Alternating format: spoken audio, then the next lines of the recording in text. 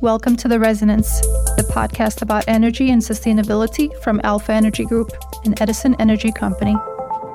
Hello and welcome to another episode of the Alfa Energy Group podcast. I'm Jeremy Nicholson, Corporate Affairs Officer at Alfa. I'm joined for my catch-up on the European commodity markets by our expert, Henry Omer. Henry, what would you say have been a key development since we last talked about this a couple of weeks ago? Morning, Jeremy. It's great to be back. Overall, what we're seeing is a plateaued kind of a European market. So in terms of key trends changing, we haven't really seen any fundamental shifts. So the three pillars I've mentioned in terms of whether storage LNG remain robust, we're seeing weaker demand, we're seeing pessimism on the economic side as well, basically status quo. But of course, with the status quo, it also involves the ongoing structural dangers we have in Europe as well.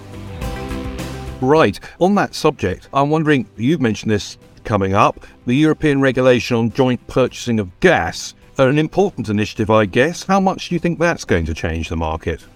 That's an interesting point, actually. So throughout the energy crises of the past 18, 20 months, there was a strong initiative to get governments coming in hard, coming in strong with intervention schemes. So these sort of support schemes we haven't really seen since the start of European liberalization of energy markets back in the early 90s as well. So from that perspective, you're definitely seeing a change in tact by regulators, by policymakers as well.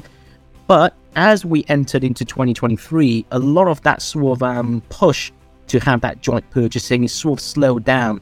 I'm not saying that that scheme is no longer prevalent or no longer important, far from it is. But we have to sort of look at from the context side of things. And that is, the scheme was designed in order to pool European resources in terms of purchasing gas. That was well founded when we had an emergency. Fast forward to Q2 now, Q2 2023, that sort of threat level has actually dropped down significantly. And as such, I'm not really seeing too much push on there as well. We're basically, again, returning to a more equilibrium-based market, a more supply-demand-based market. Now, on the longer-term approach on how that regulation on joint purchasing will come up to play again in case we have a secondary emergency this winter or any coming winters, that remains to be seen for now. Right. My sort of slightly cynical take on this is that by the time governments manage to get involved in these things, the crisis has probably sorted itself out, or at least to a large extent. One wonders whether it's still necessary for them to be involved. But as you say, we did face emergency situations. There were some actions that were necessary for governments to take. And it's probably no harm to have some contingencies in there in case things deteriorate in a similar way, for security-related reasons rather than pure market reasons at some point in the future. I guess on that point, you mentioned prices plateauing. They're the new normal, as I call it, is prices an awful lot higher than they were 12 or 18 months ago, but just not as ruinously high as they were last autumn. So I guess a lot of people listening to this will be wondering to themselves, is this the time to go to tender or to wait? Now, I know you can't sort of advise everyone similarly on everything because circumstances vary, but are there some general comments about this that you think people should be aware of for tendering? That's actually a golden question. It's a question I believe many industrial users, compliance entities will be looking forward to. So a lot of the price shocks over the past 18, 20 months have been fairly shocking to many energy users in Europe. I've known some to see their energy budget balloon from 2-3% of their annual cost to around a third now, 30+%. That's no small change. And as such, budgetary certainty, fiscal certainty, even just commercial certainty for the foreseeable future is important. And it goes to, coming back to the golden question, as I mentioned, should we wait or should we go? Now, from the general perspective, my view has always been similar in that, yes, we should go for tender because you're not only looking at from a market risk perspective as well. From a market side, correct. And if you were asking me today, is there any sort of leeway for markets to fall further? In absolute terms, yes, indeed. We probably will see further corrections. The question then I would revert is, how much are you willing to risk? Because again, we're talking about risk management when it comes to energy. Now, in terms of near-term downsides, you're probably looking between 10-15%-ish on the downside probability. Please bear in mind, something I mentioned in my last session, LNG is structurally more expensive. You're talking $6 per MMBTU times 3.4-ish to get the euro equivalent. That means you should already assume to pay a premium for current gas because LNG is our new Russia, so to speak. So from that alone, premiums are here to stay. And from that perspective, I would draw attention to the backwardation we have currently in the market. There is still calendar year backwardation, meaning again, year-on-year cost certainty for some clients could come into play. And as such, I would again draw attention to that. So saying that, yes, let's go to tender now. The secondary point I would add on here is Q2s of any particular calendar year have traditionally been proven to be the best entry point.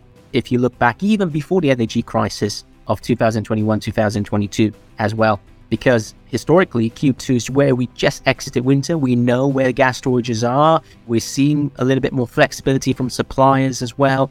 But then when you enter Q3, you have the summers, you have the holiday season coming up. In August, the Mediterranean markets start to sort of shut down for business. So there might be delays. Again, something that people tend to forget is when you choose a tender, you don't get to launch a tender right this moment. It takes a month and a half, 2 months to do bear in mind. So again, my advice would be go for tender, have a contract in place. And if you really want to wait, you can. Because when you have a contract, you don't necessarily have to hedge, assuming, again, we're talking flex contracts in this particular conversation. I think it's a really important point about lead times. If you wait for the time to be perfect, in quotes, to do something, you may find the moment has gone. It's great to have the option to do so. And of course, this applies, not just to private sector clients, but public sector ones too, to the extent they can manage this within their sort of procurement rules. It's not just something for large industrial consumers, is it? Exactly. Also, something to, again, highlight here is we've seen cases last year where suppliers have unilaterally pulled out from tenders because of the uncertainty. It's a supplier-based market right now. They do hold all the cards. So right now, when things are good, when flexibility is returning, could be good to lock in contracts because there's no guarantee if something goes wrong, suppliers might start pulling off from tenders again or actually flat out refusing going into tenders. Right. In terms of what might go right in the immediate future, I gather Bloomberg are reporting where there is a possibility of an oversupplied gas market in Europe and possibly elsewhere, with markets dropping further on 2023. What's your sort of comment on that? Are there risks on the other side in terms of Asian demand or other things that might cause a spike in LNG prices? That's actually a very, very interesting sort of article published by Bloomberg, and it's something I've seen being cited by a lot of analysts since its publication. So it's true, we're basically seeing an oversupply market with the robustness of our LNG arrivals, record storages as well, and unseasonably mild weather since the winter, basically. So we've gotten quite lucky to an extent. So there are cases where people cite, and again, most of the article is drawing attention to an oversupplied LNG market as well, not just in Europe, but globally as well, even seeing oversupply cases in Asia. And because of that, the re-export of LNG from the East Asian region to Europe as well. Hence, again, why I mentioned at the start, and again in my previous section, where we're not really seeing competition increasing from East Asia, traditionally our biggest competitor for spot LNG. However, Bloomberg does this really, really well, because right at the end of that article is 2 sentences, and it says that the European gas balance is much more fragile compared to any previous years. And that's what I would draw attention to. There are structural dangers. We're good now, but can we guarantee this being good? It doesn't take a lot for any disruptions to happen, and that can spiral into major impacts for Europe. Right now, we also have to bear attention with weak hydro. Again, we don't really need it for the time being. We're in spring. Again, gas demand starts to drop now before increasing again in Q3 for summer with increased cooling. And then the heating risk coming in Q4 as well. So Q3, Q4 does bring additional demand based on historical patterns alone. So that could again have an increase. And we're no longer as flexible as we would like. Again, as I mentioned, we went from a single source gas market relying heavily from Russia. Now that's been removed. We're now reverting to, again, another type of single source market by relying heavily LNG, most of it which comes from the United States at the moment. So anything that sort of rattles this current status quo could have, again, potential to sort of pump up and increase the dangers and premiums in the market again. I think that's a really important point. Yes, we're in a much better situation than we were this time last year, thankfully, and that's reflected in prices. And there's a possibility that things might get a little bit better, but equally, the vulnerability is there. And as we learned last year, prices can rocket up in a way that is commercially extraordinarily damaging to anyone who's exposed to that. And you mentioned hydro. Are there any sort of brief takeaway comments about a recharge of hydro in Norway or an alpine regions, and indeed on the work that's going on the French nuclear fleet we ought to be aware of? Yes, it's probably worthwhile to sort of revert back to those two, because those two are what I call fundamental dangers. So we're no longer talking about the speculative dangers of any geopolitical actors. These are data-driven, can be proven sectors in Europe where it's already been shown that Europe is facing a milder winter spell, and it's good for gas throughout this conversation as we have been having. But one little unknown is, because of that extremely mild winter, we're seeing lower snowfall in certain places, lower rainfall as well, and that's creating and cascading sort of issues with weaker hydro, particularly in Iberia, particularly in the alpine regions as well. Norwegian hydro has sort of plateaued a little bit, but for Norway, I would draw one attention. This is going back last year. The Norwegian government has actually said, a couple of times, that in case dam levels get too low, they might actually limit power exports. Now, Norway is also our significant energy partner right now, after Russia has been removed from the energy matrix. So in case of any disruptions to that particular line, that particular route, also could have significant consequences for power pricing as well. And then we come back to the elephant in the room, French nuclear. It's no secret that we saw a significant rebound in Q4 last year, early Q1 as well.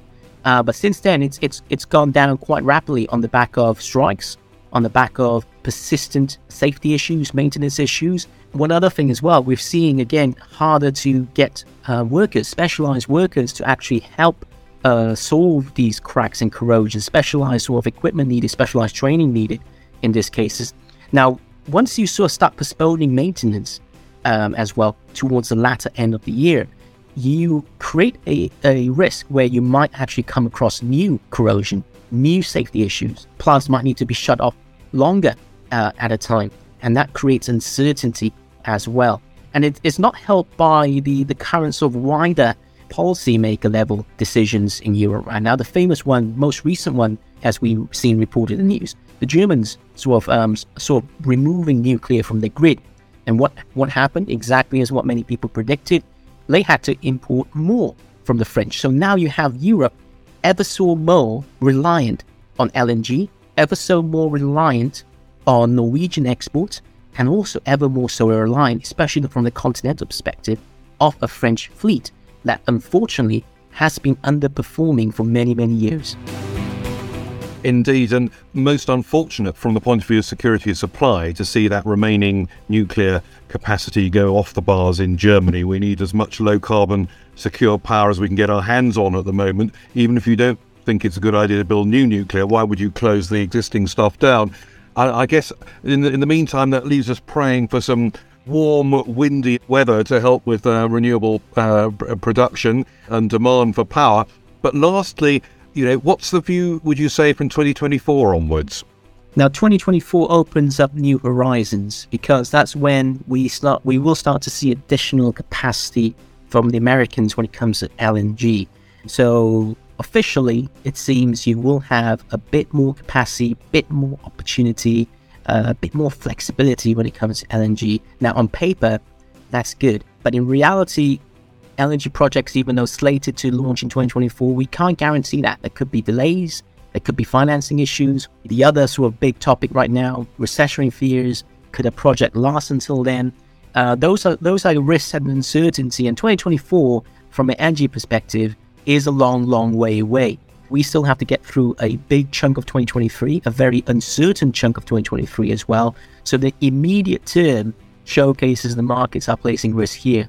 Again, building back on my earlier example, the backward dated curve, year one is still again trading at a premium compared to year two, year three, even in France with all its nuclear sort of issues. So there is that sort of level of risk in this year we need to solve first. Now, from 2024, it doesn't mean the uncertainty goes away, because again, the longer-term trend in Europe is heading towards net zero. Now, renewable energy is intermittent. We can't control the weather just yet, but again, we can't guarantee every day is going to be sunny, windy, or wet. And that means you will need peaking demand. And unfortunately, peaking demand right now is basically handled by coal for the time being. So again, any uncertainties around the gem mix could increase risk around that side as well. And also, we also have to mention there's only really one LNG facility coming online in 2024. If we're looking at the current long-term goal of the American LNG sort of market, it actually goes beyond 2024 into 2025. So in that case, until 2025, you do have that again, another 18 months plus of possible uncertainties. And that's what Europe is expected to face. Volatility will still be there. We need to face possibly higher cost of energy for a longer than expected period of time because of the lack of energy security. And last but not least, the uncertainties in the market will probably keep premiums at a certain level because, again, we're still not out of the woods, so to speak, for now. And there are things we really need to fix as a continent before we will get to a full energy security Europe, whereby we can start seeing pricing really coming down and start a new normal compared to what we're facing right now. Well, thank you, Henry. I think that's a really good way of summing it up. The risks haven't gone away, and there's an awful lot of things we need to be doing now to make sure we don't return to similar problems on security of supply at some point in the future. So I look forward to catching up with you in a few weeks' time about this. I hope you found that interesting too. If you did, do have a look at our website, alphaenergygroup.com/UK for our reports there. And do listen out and join us again for a podcast again soon.